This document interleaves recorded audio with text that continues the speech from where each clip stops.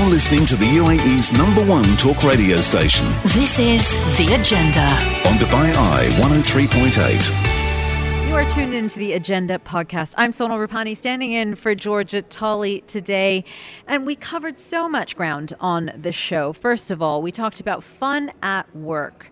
Should there be more emphasis on this? It turns out that it's one of the leading drivers for employees about how they experience well-being at work and how much they stay engaged. We caught up with two experts to ask whether happy employees means a better bottom line for business. Plus, we also turned our attention to Mars. That's as the Hope probe celebrates 3 years in orbit.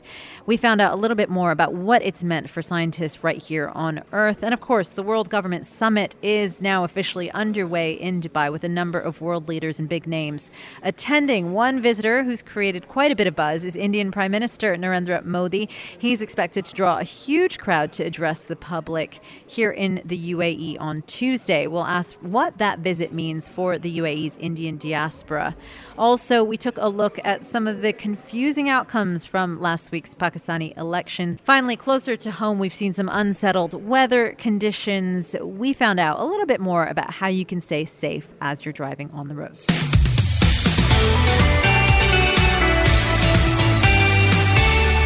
Good morning and welcome along to The Agenda. I'm Sonal, standing in for Georgia, and there is so much to discuss on the show today. What a week for me to be joining The Agenda. There's so much ground to cover. We've got the World Government Summit that kicks off today. With that, a great focus, of course, on the upcoming visit of India's Prime Minister Narendra Modi. Plus, I want to know who was up to watch the Super Bowl this morning. I mean, I know all of us were woken up at around 6 a.m., like it or not, so you might as well have stayed up and watched a bit of the sports as well. And of course, we've been getting in loads of messages about the weather conditions, about what's going out on the roads. I know I was out driving to our venue because we are live from the ARN Business Club down at Blue Waters, Dubai, and I was surprised at how many people did stay at home. The roads were actually relatively clear compared to what we're used to in that morning rush hour drive. And I'm joined by Jen Crichton this morning. Morning, Jen. Good morning. How are you? Good. How are you? You had a bit of a tougher time getting here than I did this morning. Yeah, I got stuck in a fairly extreme bit of flooding just near JLT. It was quite an interesting watch. It was down to one lane, but there were a lot of people sort of driving into the tunnel and then reversing back out of it, which is always helpful. That is rough. I often see those puddles and those lakes, and I steer clear. I'm always driving at 60 kilometers on the highway when the conditions are like this, and I see people just zipping past, blasting through a lake, and I just think, I would never have the guts to attempt that, because I've seen far too many cars just sort of stalled in a lake somewhere over the years.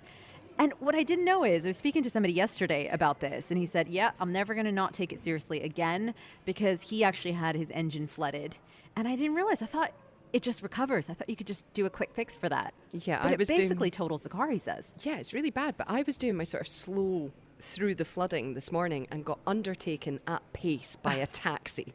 Now, I was in a Pajero. Yeah. He was a lot lower down than me, and he went flying through very deep water, and I'm thinking, that doesn't seem very wise, but he got through it, and then I bumped into him further down the road, a few meters down with his hazards on. Just hanging out. Yeah, turns waiting to out be saved. Not a good plan. Yeah. Who knew? While the weather is a bit gloomy outside, I feel like we don't have to be, Jen. We're trying to start off the show this week being a little lifting, because let me ask you a question. What's your number one driver in terms of what keeps you interested, what keeps you engaged in work? It is just the people, isn't it? I think the biggest difference to enjoying a job or not enjoying a job is whether you get on with the people you work with and you can have a bit of a laugh. That's exactly it. A bit of a laugh. And yet, how often do HR teams come around and say, how can we give people a bit more of a laugh on a more regular basis at work? And yet it really pays to do that. It pays to emphasize that, because according to research from Great Place to Work, they do lists for Fortune magazine, and those the best places to work and all of that. And the top driver, they say, for well-being, and this is across demographics, so it doesn't matter which generation you're in, is basically fun.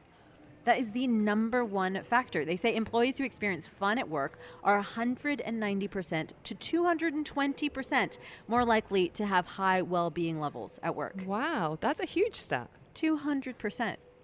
It's crazy. And there's such an emphasis on the importance of flexible and hybrid work that we just thought this is another important priority for employees that maybe we're all overlooking, that employers might be overlooking. So we're joined now by Simon Ritchie. He is the Ultimate Fun Officer, formerly head of comms of Yoke Brands. Simon, thanks for joining us this morning. Thank you very much for having me. And of course, we're joined as well by Lucy Dabo. She's CEO of the workplace consultancy Together. Lucy, good morning. Good morning. Great to be on the show today, and well done for getting there through all the rain. Yeah, exactly. Well well done to Jen. I managed to get here in 10 minutes flat because there's nobody else on the road. So I lucked out, but Jen had a little bit of a struggle. So no, we did have to show up today to get the job done, but I appreciate you both joining us on Teams today to chat about this because, well, first let me start with Simon because it's quite a title you've got there. I mean, who initiated this? Was this something that was given to you or did you just announce it one day? Yeah, no, listen, it was a bit of a team effort. At Yoke Brands, so for those who don't know, Yoke Brands, we operate restaurant brands like Pickle and Bombard and 1762, which some people might know. And this year for 2024, we decided that we wanted to make it the year of you. This is this internal campaign that we're running for the team members that we have. We're a hospitality brand. We run these restaurants. We couldn't do what we do without the amazing team that we have that put in so much effort in our restaurants every day. So we decided, how can we make this year about them? And I hadn't heard that stat before that you mentioned about the 200% happier thanks to having fun in the office. But that's exactly what I'm like. As a person, I need to be having fun where I work. I can't just go in somewhere and sit for 8 hours straight with my headphones in and focus. I need to be having a laugh with my friends. Like Jen said, it's all about the people that you work with, and I'm a firm believer in that.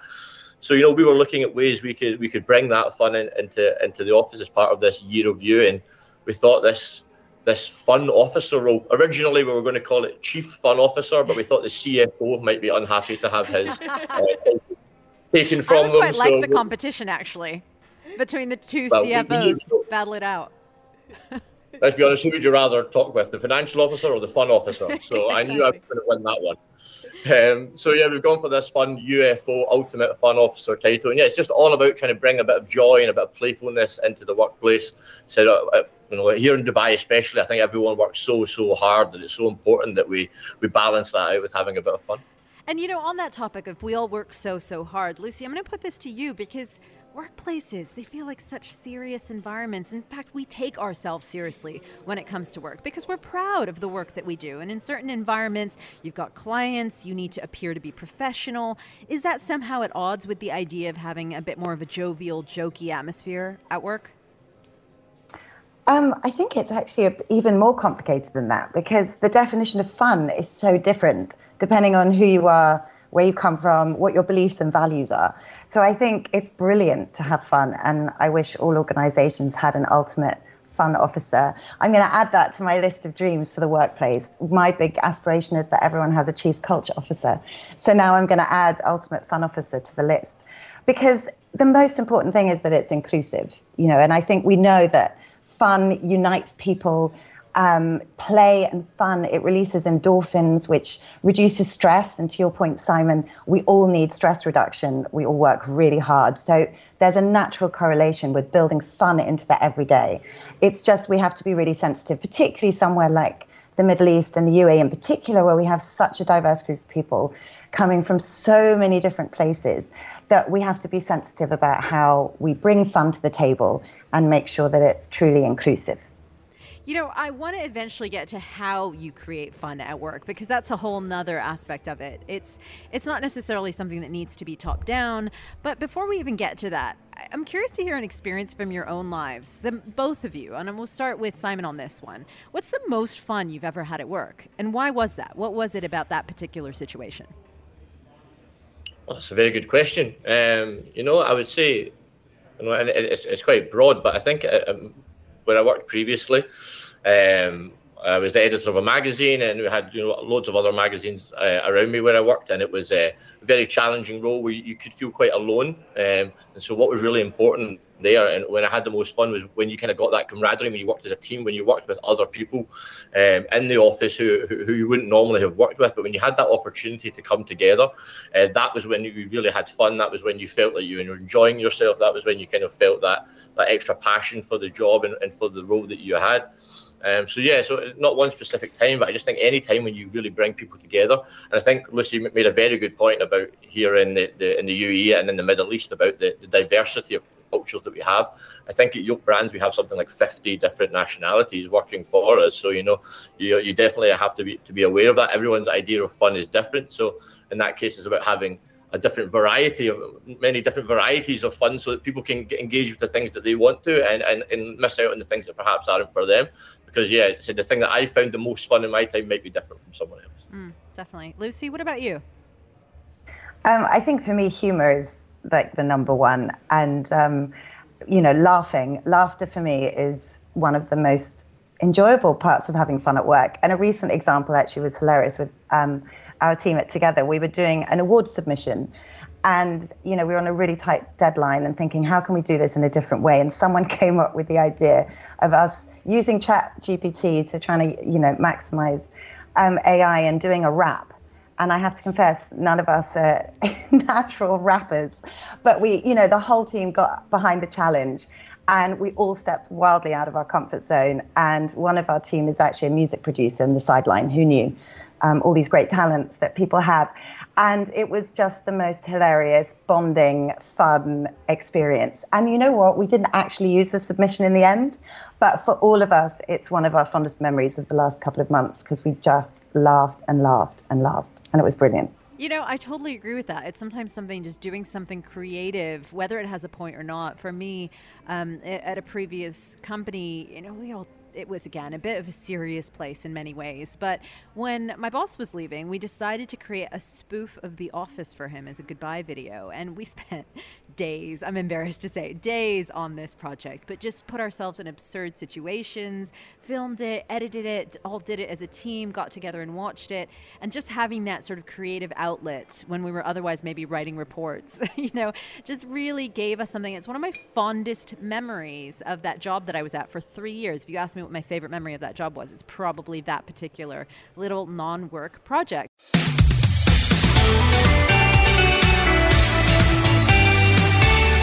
Welcome along to The Agenda. If you are just tuning in, I'm Sonal Rupani standing in for Georgia Tolley, and we're going to get back to our guests who have been waiting very patiently, it's fair to say, as we're talking about the subject of the importance of having fun in the workplace. It's so important for both retention, for people, keeping people engaged, but also potentially for your company's bottom line. And we have Simon Ritchie, the ultimate fun officer of Yoke Brands. They're behind some of your favorite F&B outlets like Pickle, for example. Lucy Dabo, CEO of Workplace Consultancy Together, is also still with us. Simon, Lucy, thanks so much for holding on the line as we came back from that break. But I want to get to an important question. And Simon, I'll start with you on this one, which is, how do you create fun at work? I mean, Lucy had mentioned earlier in our conversation about the fact that fun means something different to everyone. You do have to be a bit sensitive to different cultural differences. What's your approach to it at Yoke? No, absolutely. It's a great point. For us, it's by doing a variety of things. As a company as well, our staff are split between. We have the restaurant staff who are in Pickle, who are in Bombard every day serving our guests. And we have our HQ staff who are the kind of behind the scenes team like myself who work from an office. So we need to find ways to engage with all of them. I said it's across different cultures. We have 50 different nationalities in the brand. So what we do is we have a whole number of different ways that we just try and engage and try and reach out. As I said, for me, the most important part is just togetherness. I think, people are willing to try things that are outside of their own comfort zone that perhaps aren't part of their culture or that they've never done before, if everyone else is getting involved as well and if they can see that everyone's having a good time. So we've tried to do that. For example, in our headquarters on a Monday morning, not today because of the weather, of course, but usually on a Monday morning we have an HQ stand-up meeting where everyone comes together. And what we've been doing before that is doing little games. It could be quizzes, it could be quizzes about burgers to see who's got the best pickle knowledge. It could be tournaments on rock, paper, scissors. It could be anything. We're just trying to get people engaged, things that we can do quickly that get the spirits up, that get the blood pumping and get people excited. Every Friday afternoon we have a paper plane time competition with different points for creativity and distance and different things like that. And with our restaurant team, we've currently instigated a Yolk's Got Talent competition. Where across that. This is the fantastic thing I think about this, is that it means anyone, whatever you have culturally that's specific to you as a talent, perhaps that no one else is maybe even aware of, you can share that with everyone and they can get the joy out of that you have. So it's fantastic. So we're currently getting entries from that, and it's just been fantastic to see people getting involved and having fun. As Simon says that, Lucy, it's not just about putting on events, is it? Because so much of that is about creating a sense of belonging at work, feeling valued at your company, feeling part of a community. And I feel like that's oftentimes the first step, isn't it? Because there are other important priorities. And in order to create an event where you're having fun at work, and let's say you're doing events and things, for people to even want to show up to said events, they need to feel like they're part of the company. So how can employers really try to encourage that? I think what Yolk Brands is doing and what Simon described is the perfect start. You have to be intentional about the desire to build a culture of fun. So kind of have to stand behind it and kind of say, this is what we value. As an organization, one of our values is about fun. And the reason we value that is because we believe in people, we believe in connection, whatever the narrative is around that, to help explain to the workforce why fun is important for this business and what it's going to mean for them. Because in the end, all employees are interested what's in it for them, right? We all think, what's in it for me, whether we're the CEO or, in accounts, it makes no difference. So being really clear and intentional, but actually the layer beyond that is very much about how leadership behave. And a lot of emphasis goes on how the leaders define fun and stand behind it, because that kind of creates that psychological safety, which says, okay, it's okay to do this. Because we naturally are hardwired as humans to kind of mimic behavior. So if you've got a leader standing up saying, today is all about fun, but they are like the opposite of fun in that very moment, or they're saying it in a very serious way, or they have a kind of legacy of a bit of a fear-based culture in how they lead, you can sense that there'd be this trepidation from people in the organization going, am I, what does that mean? So it's really important to kind of set the boundaries, if you like, and build that kind of psychological safety so everyone knows they can participate and they can take part. And this is fun time. It might not be the serious work time. This is the fun time. And then after that, we can get back to work. And to be honest, it makes great business sense. There is so much data to back up that having fun in the office, playing at work, delivers better outcomes for an organization. It's something like up to 20% more productivity from a workforce that has fun and a kind of play as part of their day-to-day. So it makes good business sense, for sure. Yeah, and hopefully we've inspired a few people out there on the roads listening to this. Simon, Lucy, thank you so much for joining us on the agenda today. Thank you. And exactly what Lucy was saying there, it's not even just the statistics, it's common sense, isn't it? Because we think of our own experiences and how engaged you feel, how switched on, how committed you are to getting your work done. Of course, that's going to increase your productivity the more that you feel like you belong and you're having fun in your workplace. So it is definitely something that does impact the bottom line, it does impact retention, and of course, it does impact feelings of well-being at work. As we mentioned earlier, some 200% more, according to research, that people feel well-being at work if they're having fun. So thank you so much to Simon and to Lucy once again for that chat. We do have more on the way on the agenda. Stay with us.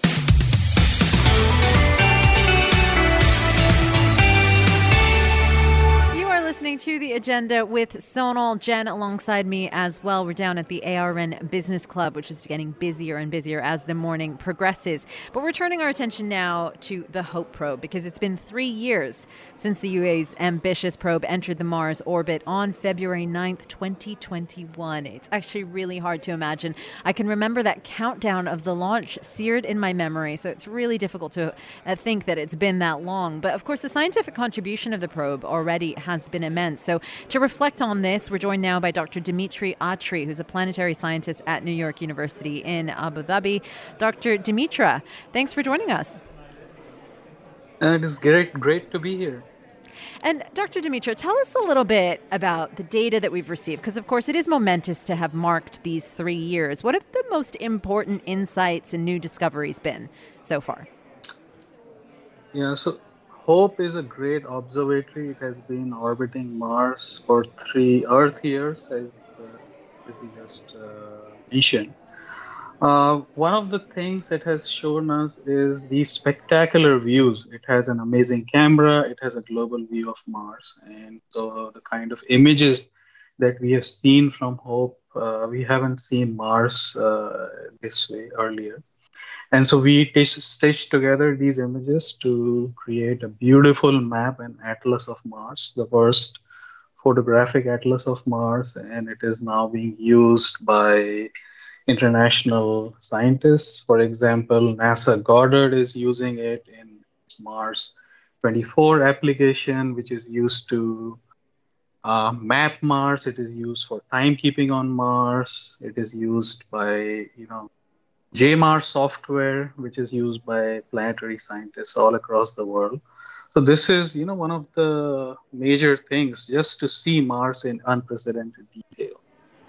Another major thing is discovery of new types of auroras. As we know on Earth, we see auroras in polar regions. Well, on Mars, we do not have a strong magnetic field like that on the Earth. Mars is a very weak magnetic field.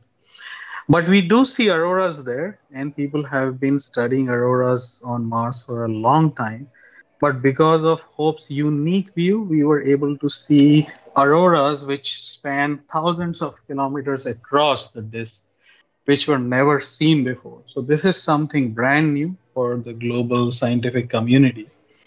And we are still trying to figure out, what is the reason why these auroras are occurring. And once we figure it out, we'll be able to basically understand how Mars lost most of its atmosphere and water. And that is one of the biggest questions that we tend to see when we talk about the study of Mars. It's that Martian atmosphere, how the planet potentially went from a warm and wet planet to the cold and lifeless planet that we see today. How do you start to solve and stitch together some of the clues to that puzzle as planetary scientists? Mm-hmm. Yeah, so we know at a broader level that radiation coming from the sun, it is called solar wind.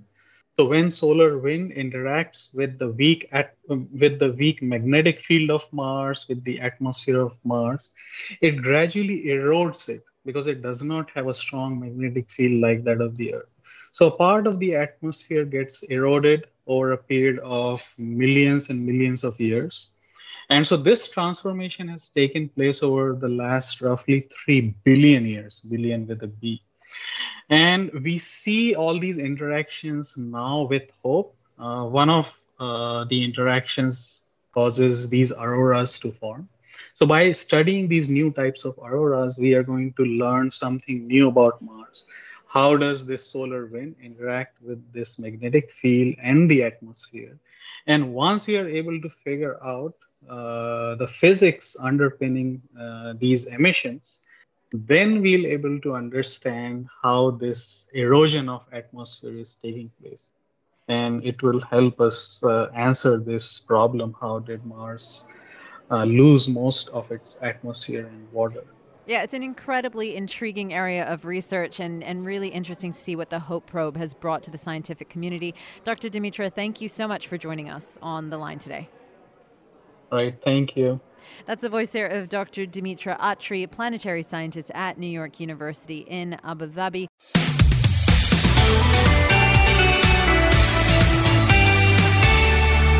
We've got got Sonal with you, standing in for Georgia on the agenda today. Jen's alongside me as well, and it's fair to say it is a busy week. We've got the World Government Summit, of course, kicking off today. More than 25 world leaders and 140 governments among the 4,000 individuals who are attending the event. Of course, we just watched the Super Bowl. Jen and I have been catching up a little bit on some of the photographs, of course, on Taylor Swift and her entourage, because that's what we're interested in, it's fair to say.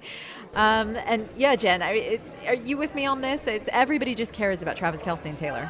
It's a bit like that, isn't it? I mean, I kind of feel a bit sorry for them, the sort of media circus around them, but I'm really enjoying Blake Lively's outfit. Turns out if you want to look chic in a tracksuit, you just need $500,000 worth of jewels to go with it. That helps. That definitely. It also helps to look a little bit like Blake Lively, but never hurts, does it? No, it doesn't. But you're talking about so much on the show today that's going on. Of course, the weather is definitely interesting outside, so a lot of people staying in today.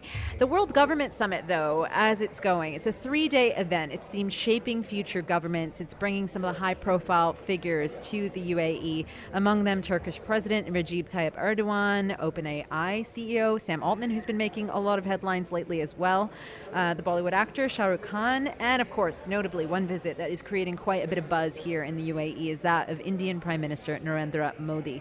He's also going to be in town inaugurating the Hindu temple in Abu Dhabi. And tomorrow, more than 60,000 Indian expats are expected to turn out for his Ahlan Modi event for the public down at Zayed Sports City. So we wanted to discuss this a little bit. Joining us now is Suresh Kumar. He's chair of the Indian Business and Professionals Council. Good morning, Suresh. Good morning. Good morning. And Suresh, tell us what's in store for Prime Minister Modi's visit tomorrow. What are we expecting from the Ahlan Modi event, and how excited are you? I think measurably excited, if there is such a word, because I think the Prime Minister arrives. It's a special visit.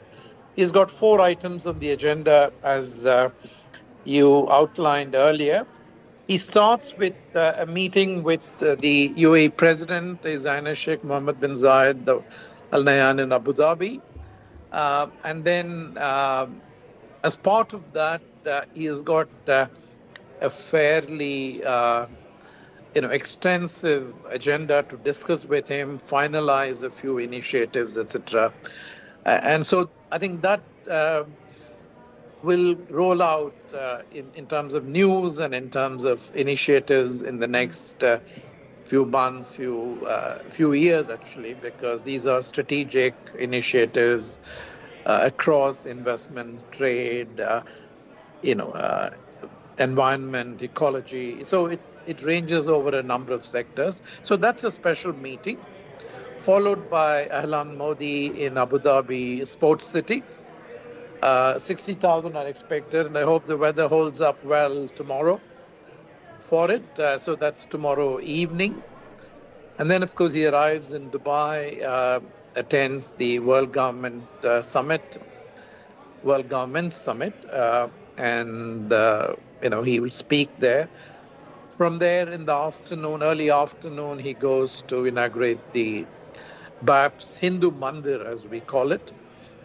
And so he's got quite a few things on his agenda. Yeah, so it'll be interesting. It'll be path-breaking. And, the event itself, when it comes to the Ahlan Modi event, 60,000 people. It's quite inconceivable, really. And we take for granted that, sure, he is the, leader of the country. Of course, people would want to go out and to attend. But as one of my colleagues from a different place told me, I wouldn't go out to see my prime minister. There is a lot of interest in seeing him from the community. What's behind that? I think 2 things. He connects up with the Indian diaspora in whichever large city that he visits, whether it is New York, where he started this initiative of connecting up with the community, to Sydney, to any place that you name. And the UAE has the largest expatriate community, as you know. Over 3.5 million Indians are here. And if you add the floating population, and there's a significant floating population, it's much higher. And so I think he connects up well with them, he appraises them, shares his personal views.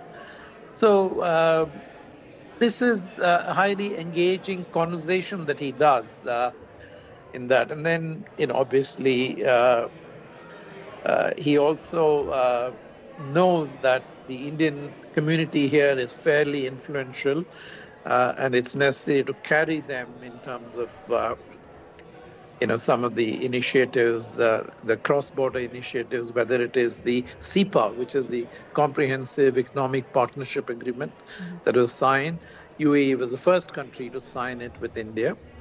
And so a number of such things, he seeks the support, enthusiasm, participation of the Indian community. And so Suresh, Alan Modi... You've been here actually yourself for about 40 years now, a leader in the business community. I mean, tell me a little bit more. We've had historically such close ties between the UAE and India. How have you seen that relationship change over the years in general, but then also in terms of the business community? I think in general, there has been significant amount of Emiratis visiting India in the 19th and early 20th century, significant numbers. Mumbai was the place to go. It used to be called Bombay at that time, and many of them here loved the monsoon there. And today we have rains. That reminds me of monsoon in India, which happens for 3 months almost on a daily basis. You have heavy downpour. So there's a lot of connection for healthcare purposes, for travel tourism, the spice trade. So you take any segment, any walk of life, there was a significant amount of Indian influence, both in terms of visits by the pearl traders at that time to the day now. It changed remarkably when UAE started to construct, a modern city like Dubai and Abu Dhabi, etc. Significant amount of blue-collar workforce came here. And very quickly, they were followed by professionals. And in parallel, you had a large number, possibly the largest number of Indian businessmen doing business outside India in Dubai. And so I think it's a combination of a number of factors. The lives have changed. Some of the Indian community members that I meet are grandsons of their grandfathers who came here 150 years back, and they used to, walk on foot from Dubai to Abu Dhabi, Dubai to Sharjah, and so on. And some of them set up the first electricity company that was formed in Dubai. It used to be called Dubai Electricity Company, and they were allowed to make electricity and distribute through the very small community that was there. Some of them, had very close relationships, celebrated Diwali, the Indian festival of lights, along with the Emiratis. So there's a very long-standing relationship at the social, cultural, economic, and now, of course, in terms of investment relationships. Yes, and that's definitely something that we're going to see continue as we go. So we're very much looking forward to hearing his address tomorrow and bringing you the updates for that. Suresh, thank you so much for joining us on the show this morning. Thank you.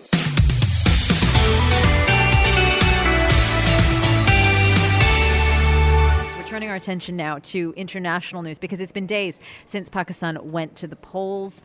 And of course, the country has held its elections, but any hopes of that fast result were dashed, it's fair to say, pretty quickly. Jen's alongside me, and you've been staying across the story.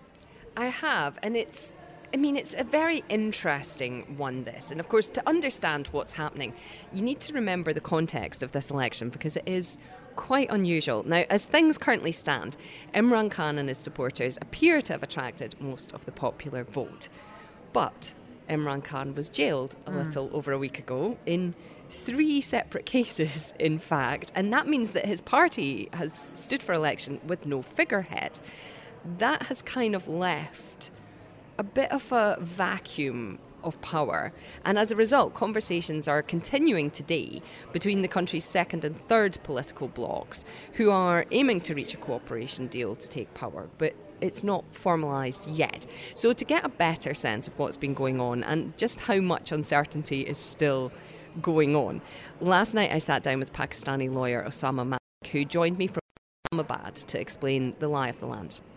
Well, at this moment, both parties, Imran Khan's party and Nawaz Sharif's party, are claiming to have won the elections. The problem is that Imran Khan's party does not have any candidates in this election. It's because his party was stripped of its symbol after his conviction, and also because of the fact that his party failed to conduct intra-party elections. And so at this moment, on the basis of technicality, it is Pakistan Muslim League of Nawaz Sharif that is the leading party, despite having less seats than the independents backed by Imran Khan. So that's the kind of situation we are in. We don't know who has won.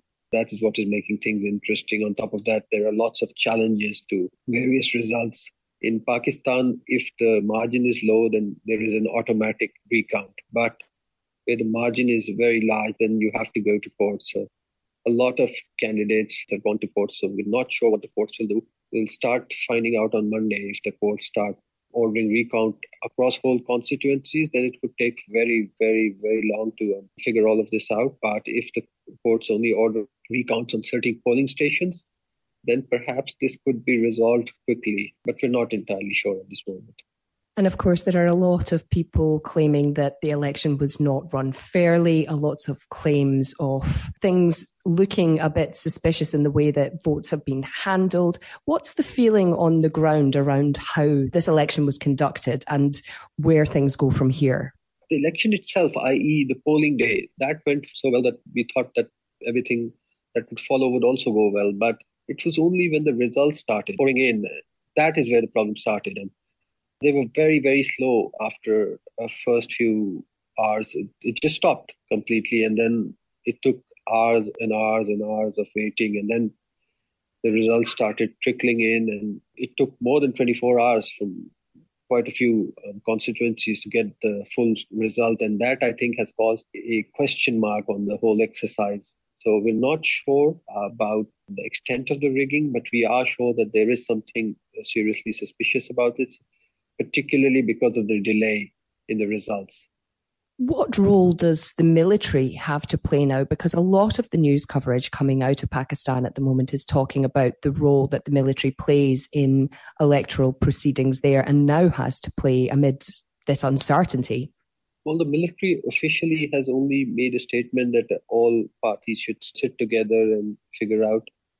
Unofficially, they could very well kind of encourage or convince the independents to join one or the other party. And therein lies the problem, because there are so many independents, many of them or most of them backed by PTI, but they are independents and they can't, legally speaking, join any party. So who knows? I mean, if 10 or 20 of those could be convinced by the military to join other parties, and this is something that has happened before. In 2018, it was Nawaz Sharif whose party had more seats, particularly in the Punjab, and then all the independents were sort of encouraged to join Imran Khan, and he formed the government in Punjab as well. So something like that could happen, and the military could well be involved in that, but we're not sure yet. So given the level of uncertainty and coming as soon as it does on the back of Imran Khan's imprisonment, how long do you expect it will be before there's any sort of certainty for people in Pakistan? It now depends on the courts. If the courts do not order constituency-wide recounts for multiple constituencies, then Parliament could be called in the next week or so. But yeah, it's with the courts now. Depends on how many constituencies are stopped from declaring results and recounts are ordered. And if recounts are ordered in multiple constituencies for the entire constituencies, then this could take a few more weeks, a couple of more weeks, because there'll be appeals against the recounts to the Supreme Court. That's going to take time. Pakistani lawyer Osama Malik there joining us from Islamabad, and it sounds as though it's going to be an interesting few days still to come before there's going to be anything solid appearing from that election. Yeah, fascinating story. Thank you so much for bringing that one to us, Jen. We have so much more coming your way on the agenda.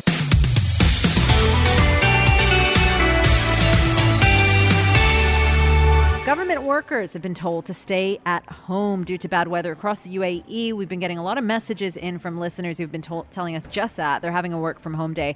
And we really noticed that this time around with the inclement weather that we got a lot of notification about it, a lot of warnings to just help the city manage and cope a lot better. We're getting a lot of photos as well on the text lines with flooding across the roads. So the fewer cars that are out there, certainly the better. We're joined now by Diana Ghadi. She is Security Awareness Department at Dubai Police. Diana, thanks for joining us. Good morning. Thank you for having me. Now, Diana, government workers have been told to work from home. It's likely that many private employees have followed suit. And this was an alert that we got days ago. Why are you advising people to stay at home? Because I think sometimes expats from certain other countries think, why is there so much fuss in the UAE over a bit of rain? Why did you decide to take these measures? I mean, I think we've all already seen that the effects of the rain were quite, let's say, drastic. And compared to UAE, we don't usually receive such heavy amounts of rain. So I assume that most of the public would not be used to driving in such weather conditions. So they're more prone to maybe causing an accident or, having some kind of small incident. So the less cars we have on the roads, of course, in such conditions, the better. Yeah, and most of us got a bit of a 6 a.m. shock this morning. I'm sure you got it yourself. How is an event like that planned? Because it's not used very often. So first of all, who picked the time for that one? For which aspect exactly? There's this 6 a.m. alert that many of us got on our phones. It was a loud alarm that we received as a notification from the government authorities. So I believe it depends on which jurisdiction you're in as well. Some people receive it from different police forces as well. Some would be from Ministry of Interior, some would be from Dubai Police, some would be from even Fujairah Police. But I assume the earlier, the better would be in case people are going to work. So we understand not everyone has off like all government employees. So it's best to have the alert out there as early as possible to give you an advice to make sure that if you are going out at such a time, to please be careful while driving. Yeah, and I'm always in awe of how quickly the cleanup takes, because as you said, we see how extreme sometimes the disruption is on the roads in terms of flooding that we see, in terms of some certain traffic delays as well. And I have a colleague that just, bumped into me. She arrived at our venue, an hour or two after I came here, and she said, listen, it's already starting to get cleaned up. Tell us a little bit about those operations, about how you managed to do them so effectively and efficiently.